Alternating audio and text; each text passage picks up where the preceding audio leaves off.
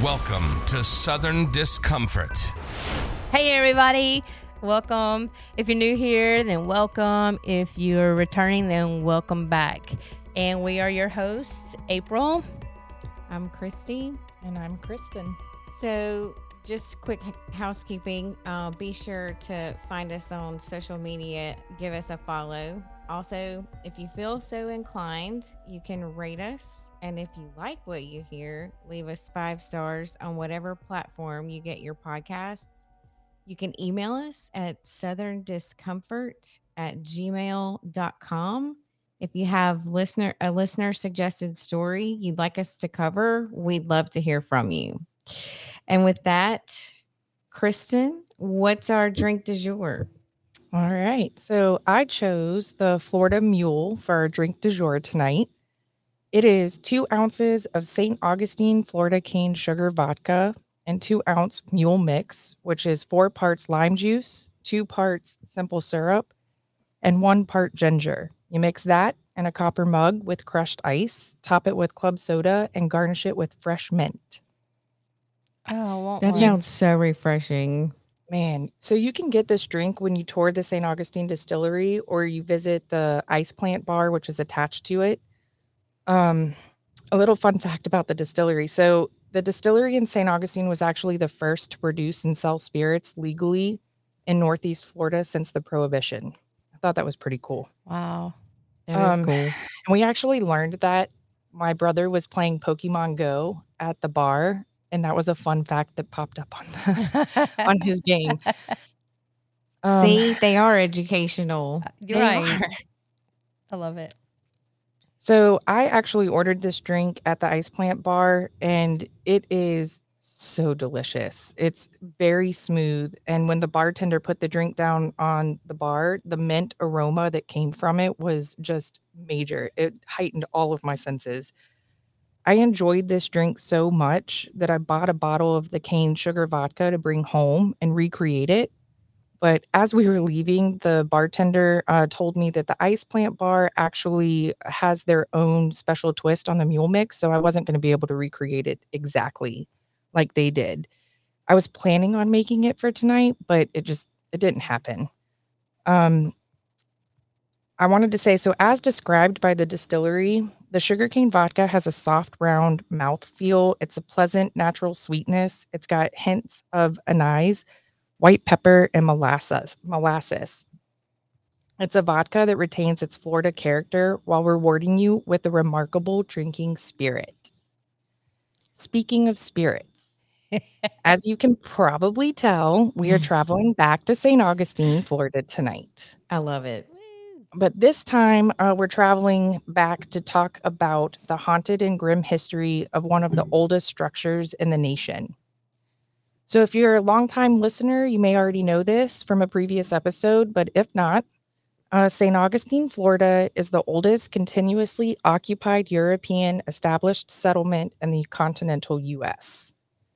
The city was founded by Pedro Menendez in 1565, and the first Spanish settlement was successfully established.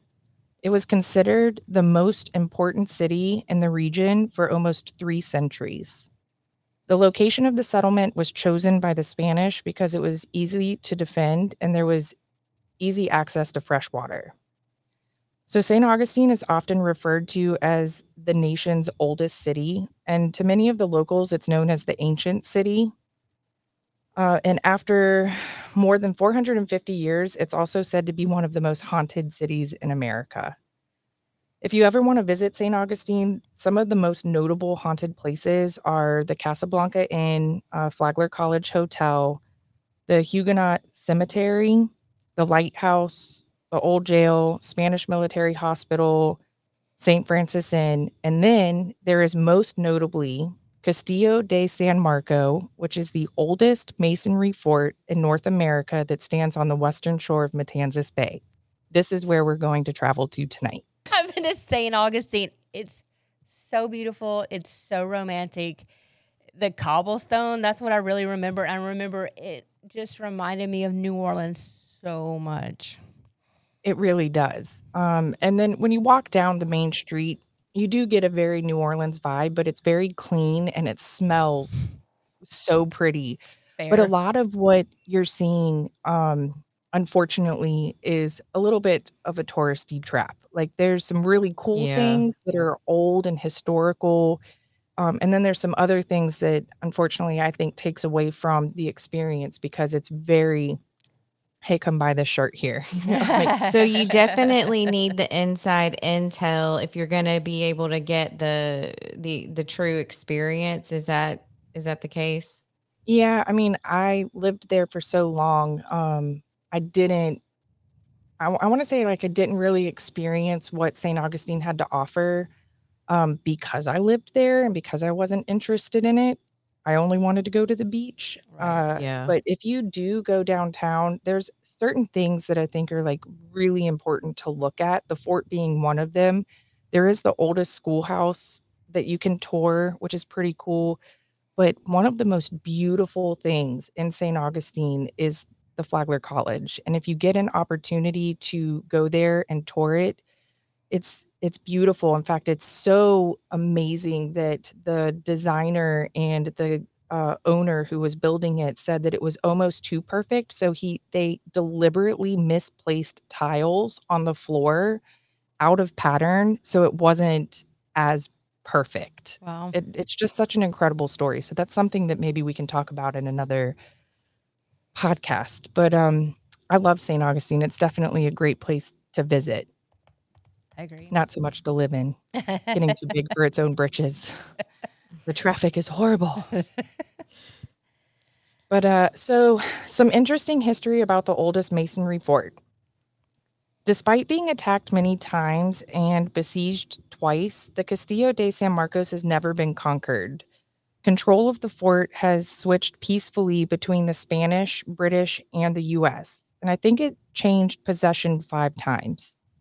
During the American Civil War, it was controlled by the Confederacy.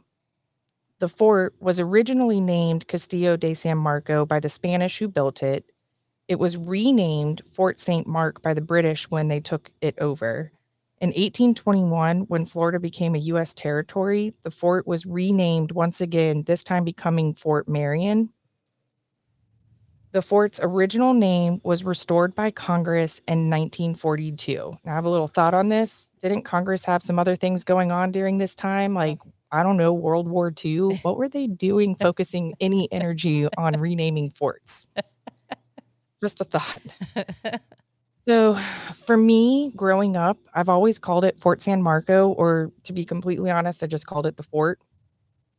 I've had many school field trips there. I've played tourist, just recently went back to visit family, played tourist again, had picnics on the grass with friends, with the fort and bay as the backdrop. I mean, it really is a beautiful structure, and I've always kind of looked at it like with a sense of awe. But on the other hand, I had always thought it was just a major tourist trap, like the rest of the city.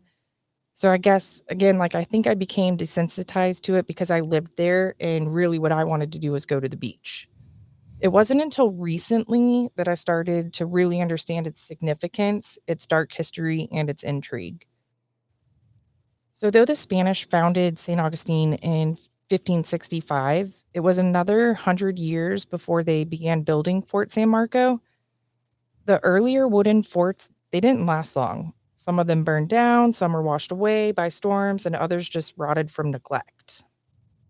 There were 2 events that took place in the mid 1600s that made the Spanish realize they needed to build a stronger fort.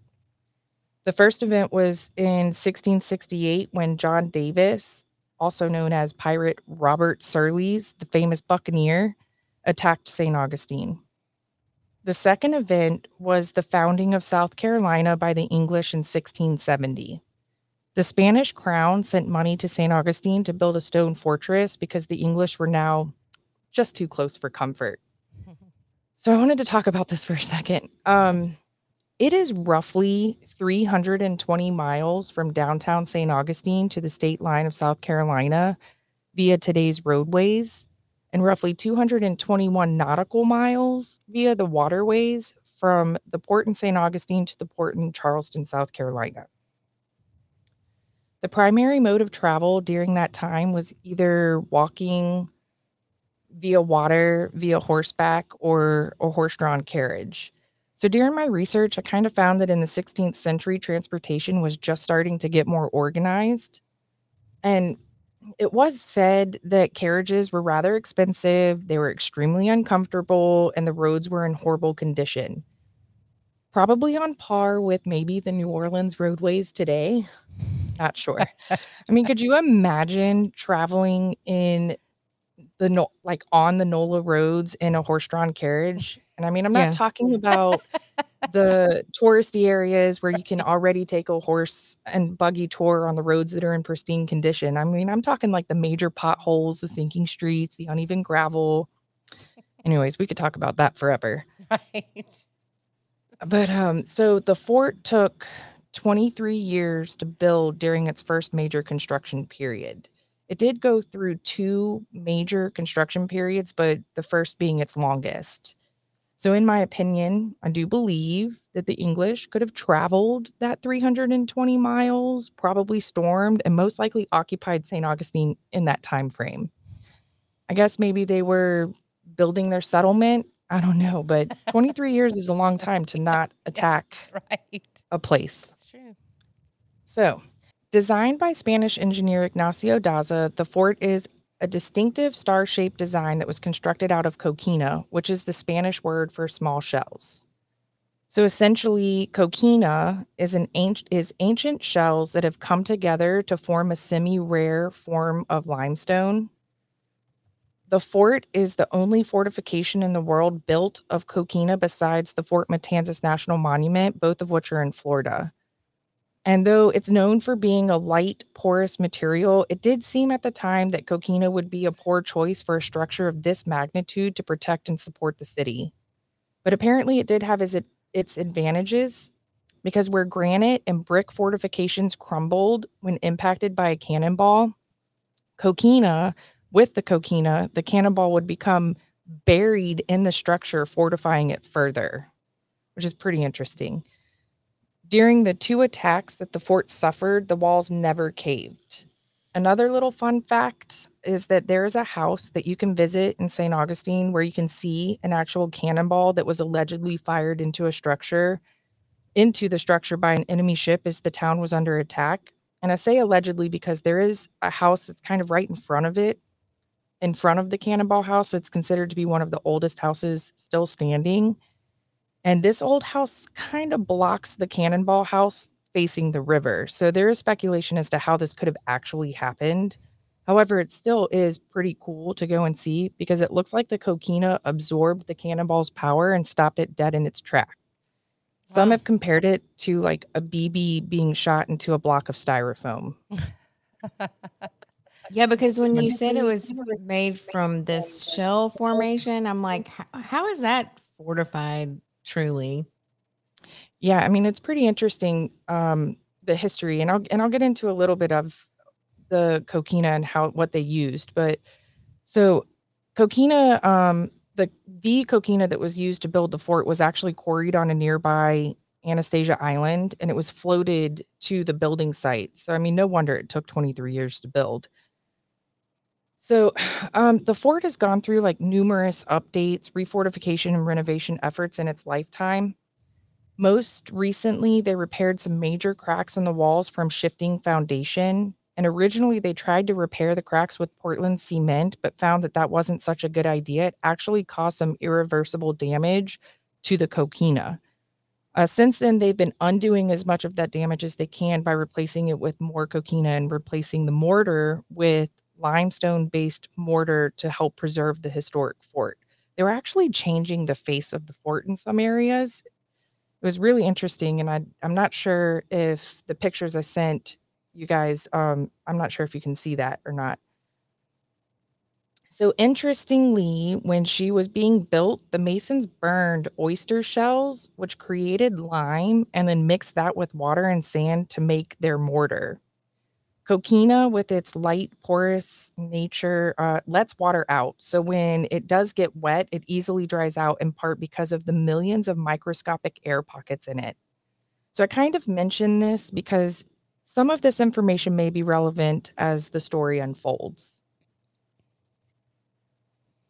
Another interesting fact, not necessarily relative to the story, but interesting nonetheless, and I thought I wanted to share, is that the fort was built, although it was built in part by Black slaves owned by the Spanish, it later served as one of the first entry points of fugitive slaves from British North America into Spanish Florida, where they were freed by the colonial authorities.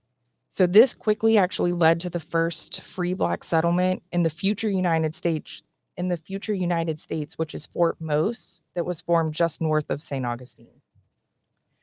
I just thought that was an interesting fact that I came across in my research. That is interesting. So another quick little fact about the fort before we dive into our haunted history.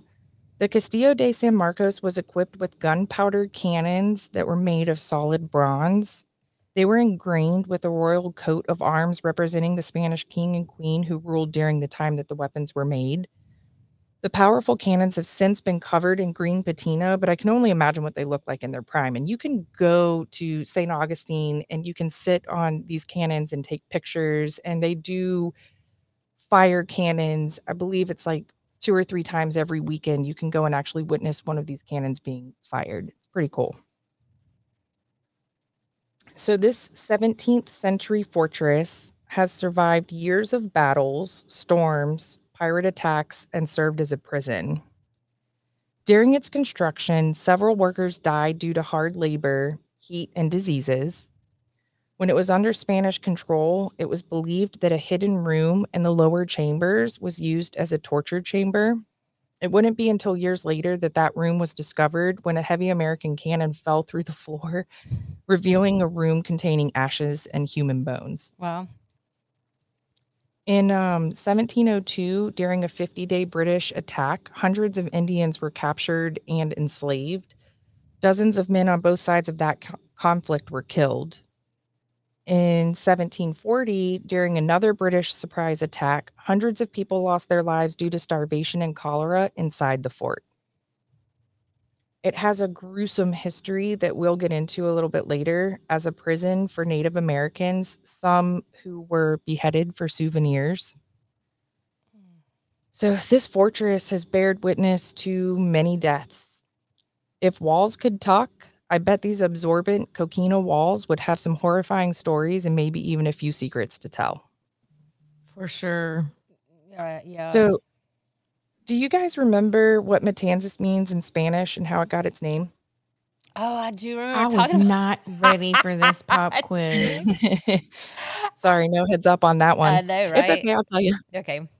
So in 1565, the Spanish massacred French forces when they tried to occupy St. Augustine. And these French forces were already depleted because they had just sailed through a hurricane.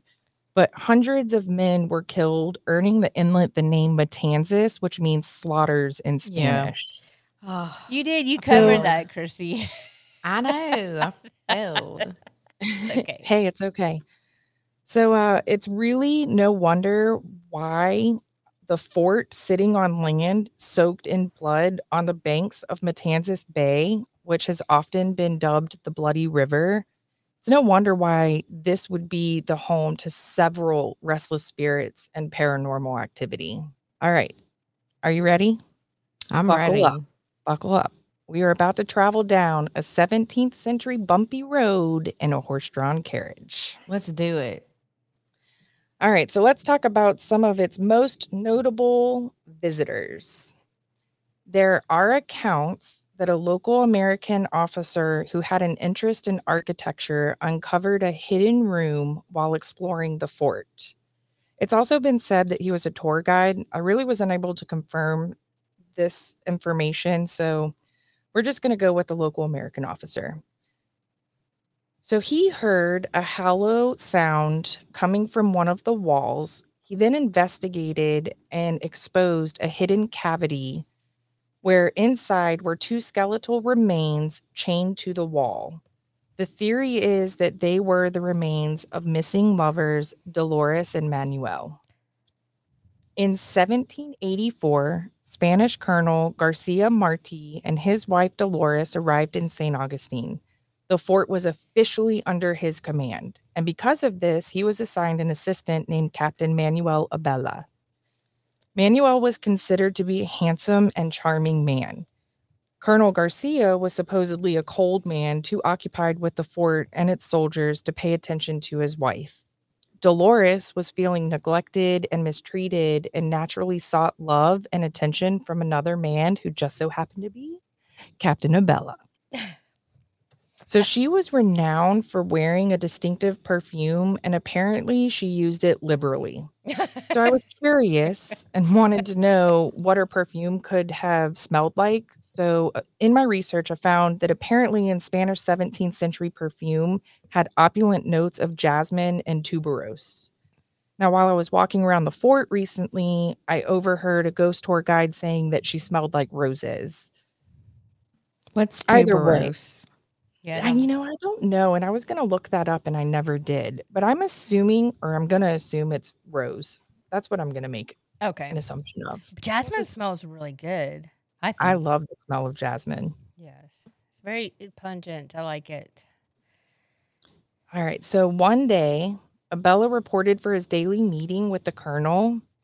And while shaking Abella's hand, the colonel took a deep breath and narrowed his eyes in recognition. He had just smelled his wife's perfume on the captain, and he immediately knew something was amiss. Ooh. By the next day, both Dolores and Captain Abella were missing. Oh. So when questioned, the colonel claimed his wife had suddenly become ill and was taken to her aunt's home to recover. Okay. And he continued to explain that she would be moving back to Spain to live with family. How convenient. Yes. All of a sudden. When he was questioned about the whereabouts of Captain Abella, the colonel claimed that he was sent to Cuba on a special assignment. The colonel was never questioned further. However, many people speculated that something wasn't right because it wasn't like Captain Abella to leave without saying goodbye. He was a truly liked person and he was really missed. That's what I was thinking. Like all of a sudden, neither one of them say goodbye to anyone they know. Okay. Yeah. Too convenient. And they both go in two totally different directions, which I get. If he's Ooh, like, good point. I can't remember his position, but yeah, if he's like gotta go somewhere, gotta deploy somewhere else, is what I'm trying to say. That's believable and realistic. But the fact that they both are just Missing gone. on the At the same same day. right at the same time. Yeah, it's just crazy. So some have said that Abella is actually still being searched for by spirits roaming the fort because they didn't believe that he was sent anywhere. It wasn't until their skeletal remains were found that it was presumed that they were locked away and starved to death in the small, dark, cold walls of Fort San Marco. So like this to me is especially tragic. It kind of gives me the Romeo and Juliet kind of vibes. I mean, to come to a new country, be an afterthought to your husband, find new love, only to be chained to the wall and not be able to embrace or comfort each other as you watch them slowly starve to death. Right. I mean, it makes poison seem kind of friendly. Yeah, it does. That's brutal. Brutal thought. I mean, Yes. but on the other hand, I mean, she did cheat on her husband. She but is a thought. really, was it deserved to slowly starve to death? Unless Either he was way. not good to her. We don't know. I mean, I but- guess it depends on who you ask. Right. If you're asking the husband, right. he's like, "Yep, she deserved that." Either way, I mean, it's still pretty heartbreaking, right? Yes. I mean, Very tragic. so today it is said that a female spirit thought to be the desolate spirit of Dolores Marti roams the grounds wearing a white dress. Other reports say that the screams of the slowly dying couple can be heard through the stone wall of the room where they were held when visitors place their ear against the wall. My guess is that the microscopic air pockets in the coquina would make it easier to hear the sound of their screams, which makes me wonder how no one realized what was going on as they starved to death. Oh, yeah. I mean, Yeah. people went missing on the same day. I don't know how you wouldn't hear. Anyways, I digress. Like They were I don't know. gagged. Were they gagged? If they were I don't starved, know. they shoved a They were sock in their mouth. starved. I I wonder, they yeah. might have been gagged so they couldn't talk to each other. I don't Oh, know. yeah, especially brutal. Oh, damn. Yeah. This is sad and tragic. So people touring have also reported smelling a sweet, flowery perfume and feeling as if they're being watched. Is that a scent from the past? Maybe jasmine I smell? I mean, could you imagine standing there touring the fort and then a cold wind sweeps past you and there's this lingering scent of jasmine or rose? Kind of feel like it would be easy to play something off as a spirit, but to have multiple senses activated at the same time, it would be kind of hard to deny that she wasn't there and that she was, I mean, Mhm. coming to visit. The essence, yeah, and you hear that a lot too, like ghost sightings, and even if you don't, they don't see something, you always hear about a smell they, that people smell, and And even if it's not a conventional quote unquote ghost, it's a spirit. oh right, yeah, that's a better way to put it, of course. It's pretty incredible. I would hate to be stuck at the fort though, where I kind of just lost my husband and my lover. I don't know. That would be awful. Oh yeah, like you're there with both, right? Yeah, good Yeah. point. All right. So another notable restless spirit is that of Chief Osceola. All right. So this one to me, well, it's a bumpier ride. So I hope you're still buckled up. Uh-oh. Osceola was a Native American leader and a member of the Seminole tribe. He was documented as being a cunning chief, a talented strategist, and a rather competent leader. He managed to avoid capture by the military during the Second Seminole War. That wasn't until 1837, while negotiating under a white flag of truce near St. Augustine, he was tricked into custody and he was taken prisoner. He was transported to Fort Castillo de San Marcos, but at the time it was called Fort Marion. But he was transported along with over 200 of his people. The chief had been in poor health prior to his capture, and he was suffering from chronic malaria, tonsillitis, and abscesses. Oh. Once he was incarcerated, prominent physician Dr. Whedon was called to treat Osceola, and reportedly the two became friends. In December 1837, about 20 Seminole warriors escaped from their cell in Fort Marion, and Osceola, who was suffering from failing health, he was too weak to scale the walls of the cell and escape with his fellow warriors. As a result of this escape, the chief and 237 of his people were transferred from Fort Castillo to Fort Moultrie in South Carolina. So approximately 3 months after his capture, the chief died of quinsy, which is apparently it's an infection in the back of the throat.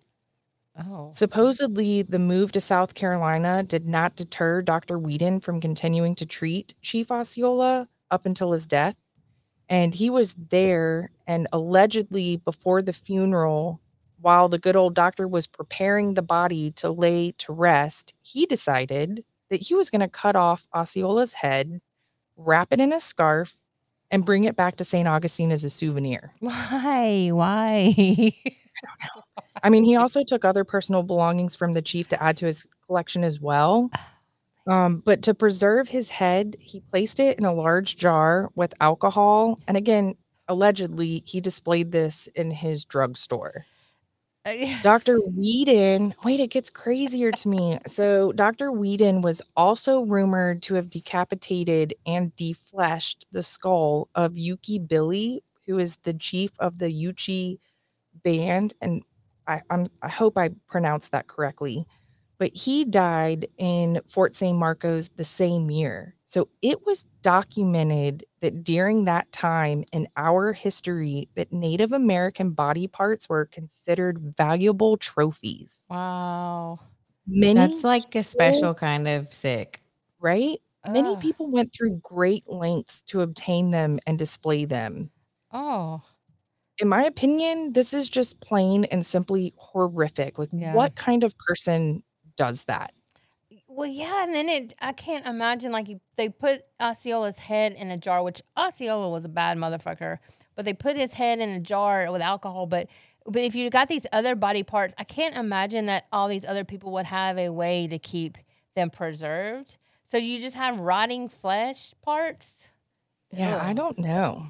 But I also don't understand why anybody would take a body part to preserve or even to hold on to for the Right. bone. Like it Right. doesn't make any sense to me. Right. So there was speculation that Dr. Whedon preserved the heads for medical research, Okay. but I see no medical journal on file with the results of his research. So I have personally deduced that this man was just a psycho. Yeah, that's suspect. Right. Ooh. And then So he could be looking at you with his yeah, face. That's so creepy. sorry. Well, I And mean, then that's what I'm people saying. Like the coming fact by- that that was acceptable is bizarre. It's crazy. And I really, truly hope that it's not a fact of our history, but everything that I read leaned otherwise. Like this was Mhm. something that people did. They Yeah. collected these things. Body And I parts. just don't understand it. I mean, I guess collectibles wasn't a thing back then. We as a society, we've always wanted to collect things. So weird. So Well, I mean, weird. that's super primal. yes, very. It's That animalistic. beheading It's not like, was a thing. yeah. I mean, it was a thing in France too. So like, maybe I don't know. That was just the milieu. So much blood. So many people believe that Chief Osceola still haunts the grounds of Fort San Marco after all of the trauma that his people and then subsequently his corpse was subjected to. But visitors often report seeing unexplained shadows walking in the fort, and some claim to have witnessed a headless apparition. Other incidents include unexpected drops in temperature, sudden chills, and then hearing disembodied voices. There's also been a sighting of a white orb that people stated resembled the head of a Native American that floats around the fort. I don't know. I mean, could it be the head of Chief Osceola? Yes. These strange sightings have all been attributed to the chief, but it could likely be any one of the Native Americans that took their last breath in that prison. I mean, many of the Native American prisoners were held in horrible conditions and died inside the fort. Reportedly, among the captives were Chief Whitehorse, Graybeard, and Howling Chief Howling Wolf. I'm not entirely sure where they perished or if they are suspected to be haunting these grounds, but I did find that from 1886 to 1887, approximately 491 Apaches, including women and children who were followers of Geronimo, were held prisoner at the fort, and many as 1/3 are thought to have perished inside the walls of the fort. I mean, any one of those Native Americans could have been these spirits that are roaming around. So can I just interject something here? This whole headless apparition totally freaks me out because like one of the things that I am most afraid of, even as an adult, is Sleepy Hollow. Oh, yeah. Yeah. But, right, can you just say a floating head? Like, just the apparition of a floating head? That's so disembodied. That's really, really I just creepy. wonder if maybe the body is searching for the head and they just keep like going in circles around the Could fort. be. Could be. Yes. Oh, my gosh. All right. So our bumpy journey is about to take another historically dark turn. There is an execution wall near the water that you can oftentimes see a lot of spirit energy at the top of the wall near the gun towers. These spirits being associated with the redcoats and the Spanish turncoats that were executed along the eastern side of the force facing the Bloody River. So I took some photos that we can post on our socials in reference to what I'm about to explain. On the eastern side of the fort, outside of the fort walls, there is a standalone structure called a hotshot oven. Its purpose is to heat cannonballs to a white hot heat and then for them to be hurled by mortars at the wooden vessels of an approaching enemy. this particular landmark, both to the right and to the left of the hotshot oven, is where you can find the bullet holes from where prisoners were lined up and executed by the Spaniards. So it was either execution or the Spaniards would condemn their victims to the black torture chamber.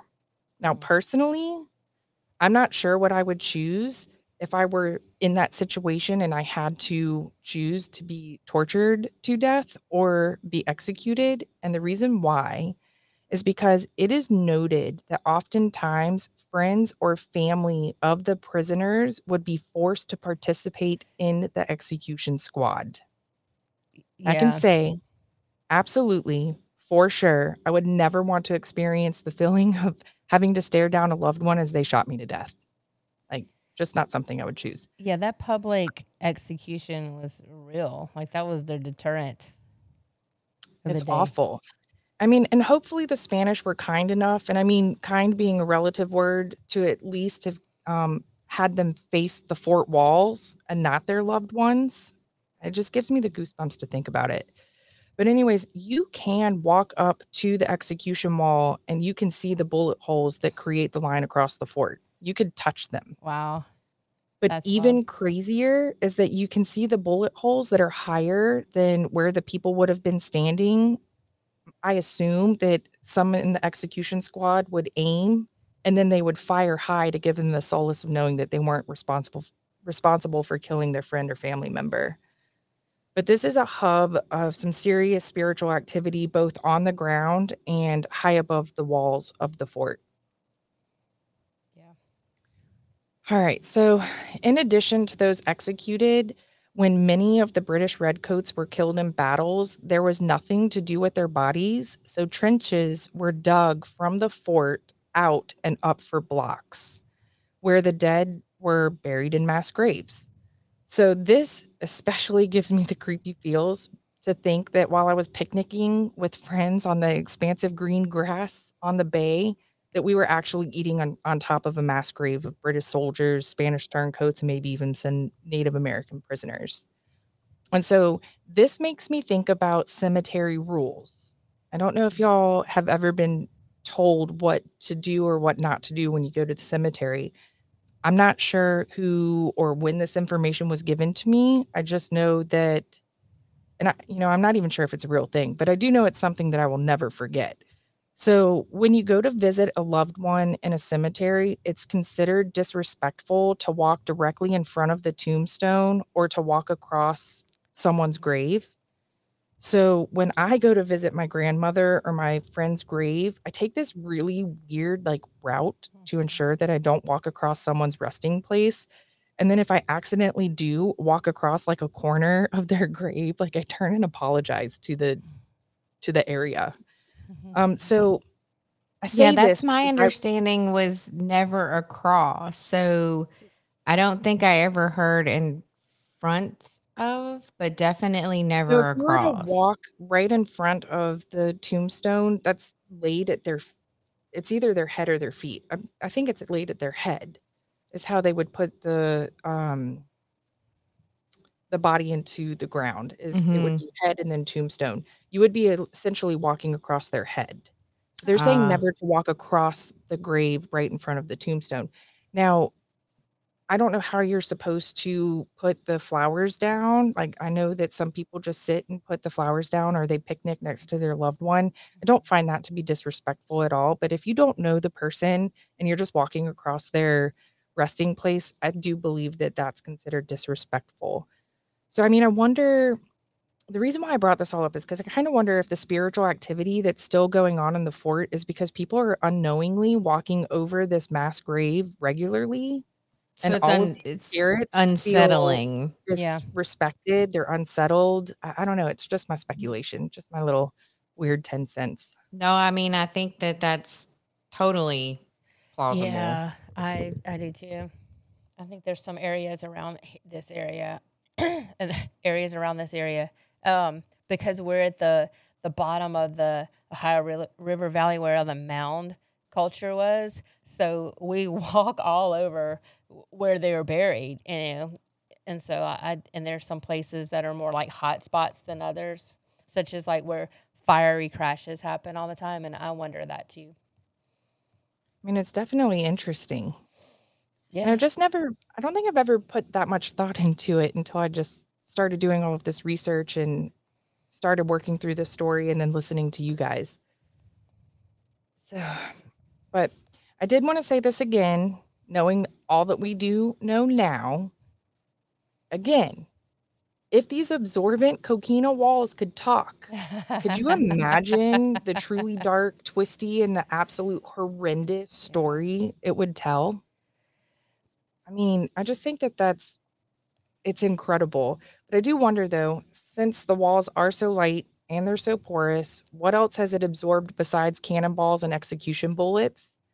Do you think it could have absorbed all of Yes. the diseases it's seen, or maybe even some DNA from the executed prisoners? I just don't know if that's something that's ever been explored. It would be interesting to find out if a historian has actually tested the walls for DNA. I mean, we're not professionals, but sounds to me like a road trip. Oh Hey, I'll yeah, take it. definitely. Oh yeah, I'd love to go. But I was thinking that too. I was just thinking that how porous that shell and that is, and all those souls that left the body, tortured or executed or whatnot, and they have they're definitely become part of the ground, and I just think that that's where they've Well, there's lost no their way soul. they couldn't Right. become part of it. Mm-hmm. I mean, And- unless you're going straight to where anybody else talks about you going. Well, I don't know. Yeah. We can scratch that. But like, I mean, I do think it's plausible to think that a soul could get stuck in those microscopic air pockets.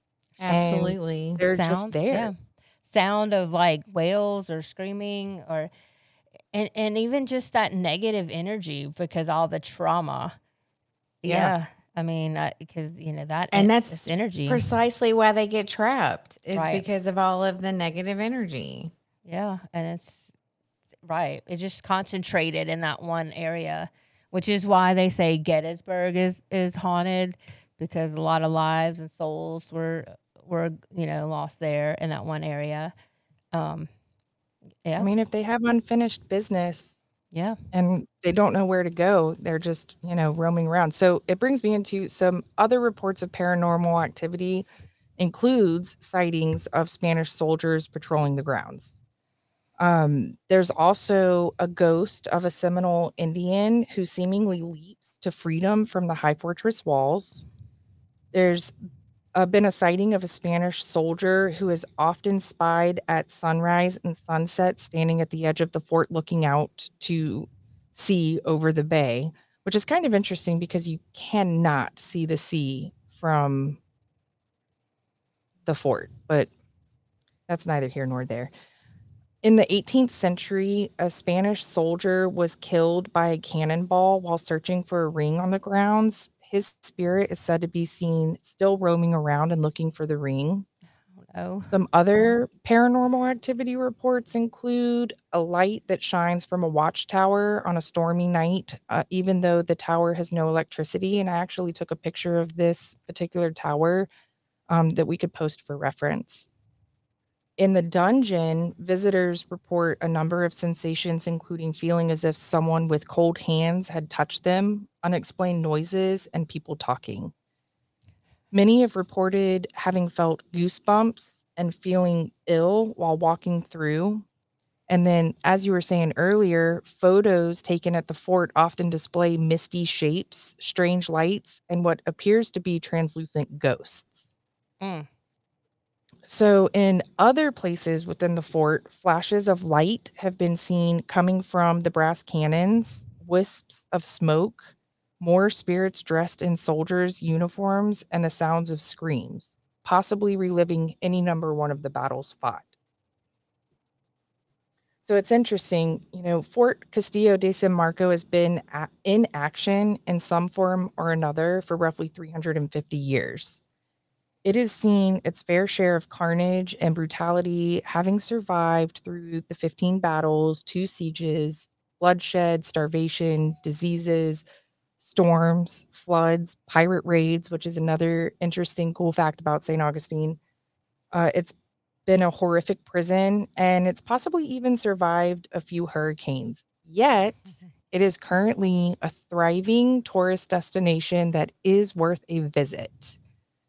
And while it does have a pretty dark history, it has and will hopefully always stand beautiful, strong, and ironically still intact for the most part, protecting the nation's oldest city. It does kind of give me hope that, in a sense, that no matter what you endure, you can still make it through. So I do hope that you take the opportunity to visit and walk one of the 2 drawbridges across the moat and enter into the past and hopefully get to experience a paranormal visit from a restless spirit. But at the very least, I do think that we need to go on a road trip and we need to go help that poor Spanish soldier find his damn ring. Right. Yes. Oh, I just feel so bad for Absolutely. him. I'm down for it, but we don't need to trample on. We can hover over it. No. Yeah, we'll just have to like fly in somehow and get dropped in to the middle of the fort. Right.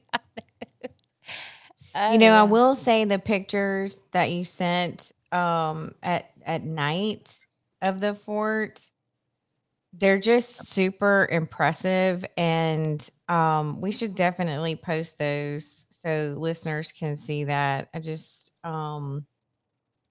beautiful. It I really can't is. imagine seeing it, in person.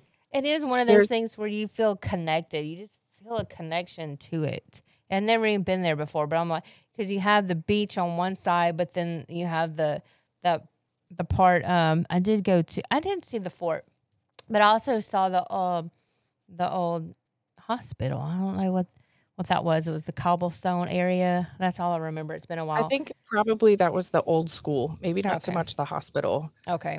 They do have like the entrance to St. Augustine, the entry gates are right in front of the fort, and then you go right down to the cobblestone road, Yeah. and right there on the right is the old schoolhouse, which is actually a really cool thing to look at. Although they did kind of Disney-fy it a little bit with the animatronic children, which I thought was kind Oh, of wow. stupid. That It's been a sounds very weird. long time since I've been there, so I Yeah. hate that I just said that, and I don't want anybody to not go and experience it, but I do remember the last time I walked through it, it reminded me of that episode of Gilmore Girls where they do Stars Hollow's history, and they have the animatronics. Anyways, sorry, just I a would- random plug there for Gilmore Girls, but It has a vibe. it's definitely St. Augustine to me is being on the outside looking in and not living there, it has a lot of really cool history. Yeah. And I mean, it should. It's the oldest continuous city in the nation. So Right. it's just got a lot of fun stories. And I was happy that I could tell you guys this one because that's all I got for you. I do hope you enjoyed this rather bumpy ride to Fort Castillo de San Marcos. I loved it. Yeah, this was really good. Yeah. I have a question though. So is it Henry Flagler? Yes. So Flagler's all over that area. Like it's the Yes. the He road, actually it's the, he yeah. brought New York to St. Augustine with the Oh. railroad. Okay. He brought the north down for a vacation spot. So he built that hotel for the Gilded Age, high society New York social crowd. So Oh, it was interesting. definitely, and then I don't know the history of Flagler College much. I do know that we just toured it for my daughter, and I thought it was fascinating. And I got to lay down on one thing you might learn about me is I do some crazy stuff sometimes, but we were doing the tour and the ceiling was gorgeous. And I asked the tour guide if anybody's ever laid down on the tile, this like perfectly placed tile that they misplaced a couple so it wouldn't be perfect, and take a picture looking up. And he was like, well, I haven't had anybody do that, but you can. And so I laid down and took a picture of the ceiling because it just, to me, it's incredible. Wow. Well, Um, even when we went to New Smyrna, the main thoroughfare was Flagler Avenue for tourists. It's Yeah, I it's mean, all over. Yeah, that area. Yeah, he pretty much like made St. Augustine a destination spot. He is the reason why a huge chunk of Florida on that railroad coming down was developed and why it was made, I don't know, important visit. Yeah. I don't think it would have, if you didn't have a figure like Flagler, I don't think St. Augustine would have remained as continuous as it did, in my opinion. I mean, Interesting. He's a few- developer. he did, I think primarily it was railroads. Oh, okay. Okay. Oh, wow. That's very interesting. Yeah, he's definitely there's an indelible mark of Flagler all over that area. Like, and it's expansive, right? It's not just in that area. No, it's a large chunk of Florida. I wish I could remember exactly because I know that there's a town that I believe, and this is just from my poor brain and memory, that wouldn't actually be in existence if it wasn't for him. He established a particular town that wasn't established. Wow. From my understanding. I wish I could remember which one it was. And I'm sure my mom, if she listens to this episode, is going to call me and tell me. Right. As they do. Right. Yeah. Like, you should have known this. I also think about our listeners in other countries, and they're like, oh, those Americans, they're so young. Like, our oldest city is the 1500s. Right. Ugh. But I was going to say before, your mom is probably the subject matter expert on this hospital school situation too. Yeah, I'll have to ask her. Because I know that the original hospital in St. Augustine was actually on Main Street where Athalia Ponzel Lindsley was murdered, which was a previous episode that we did.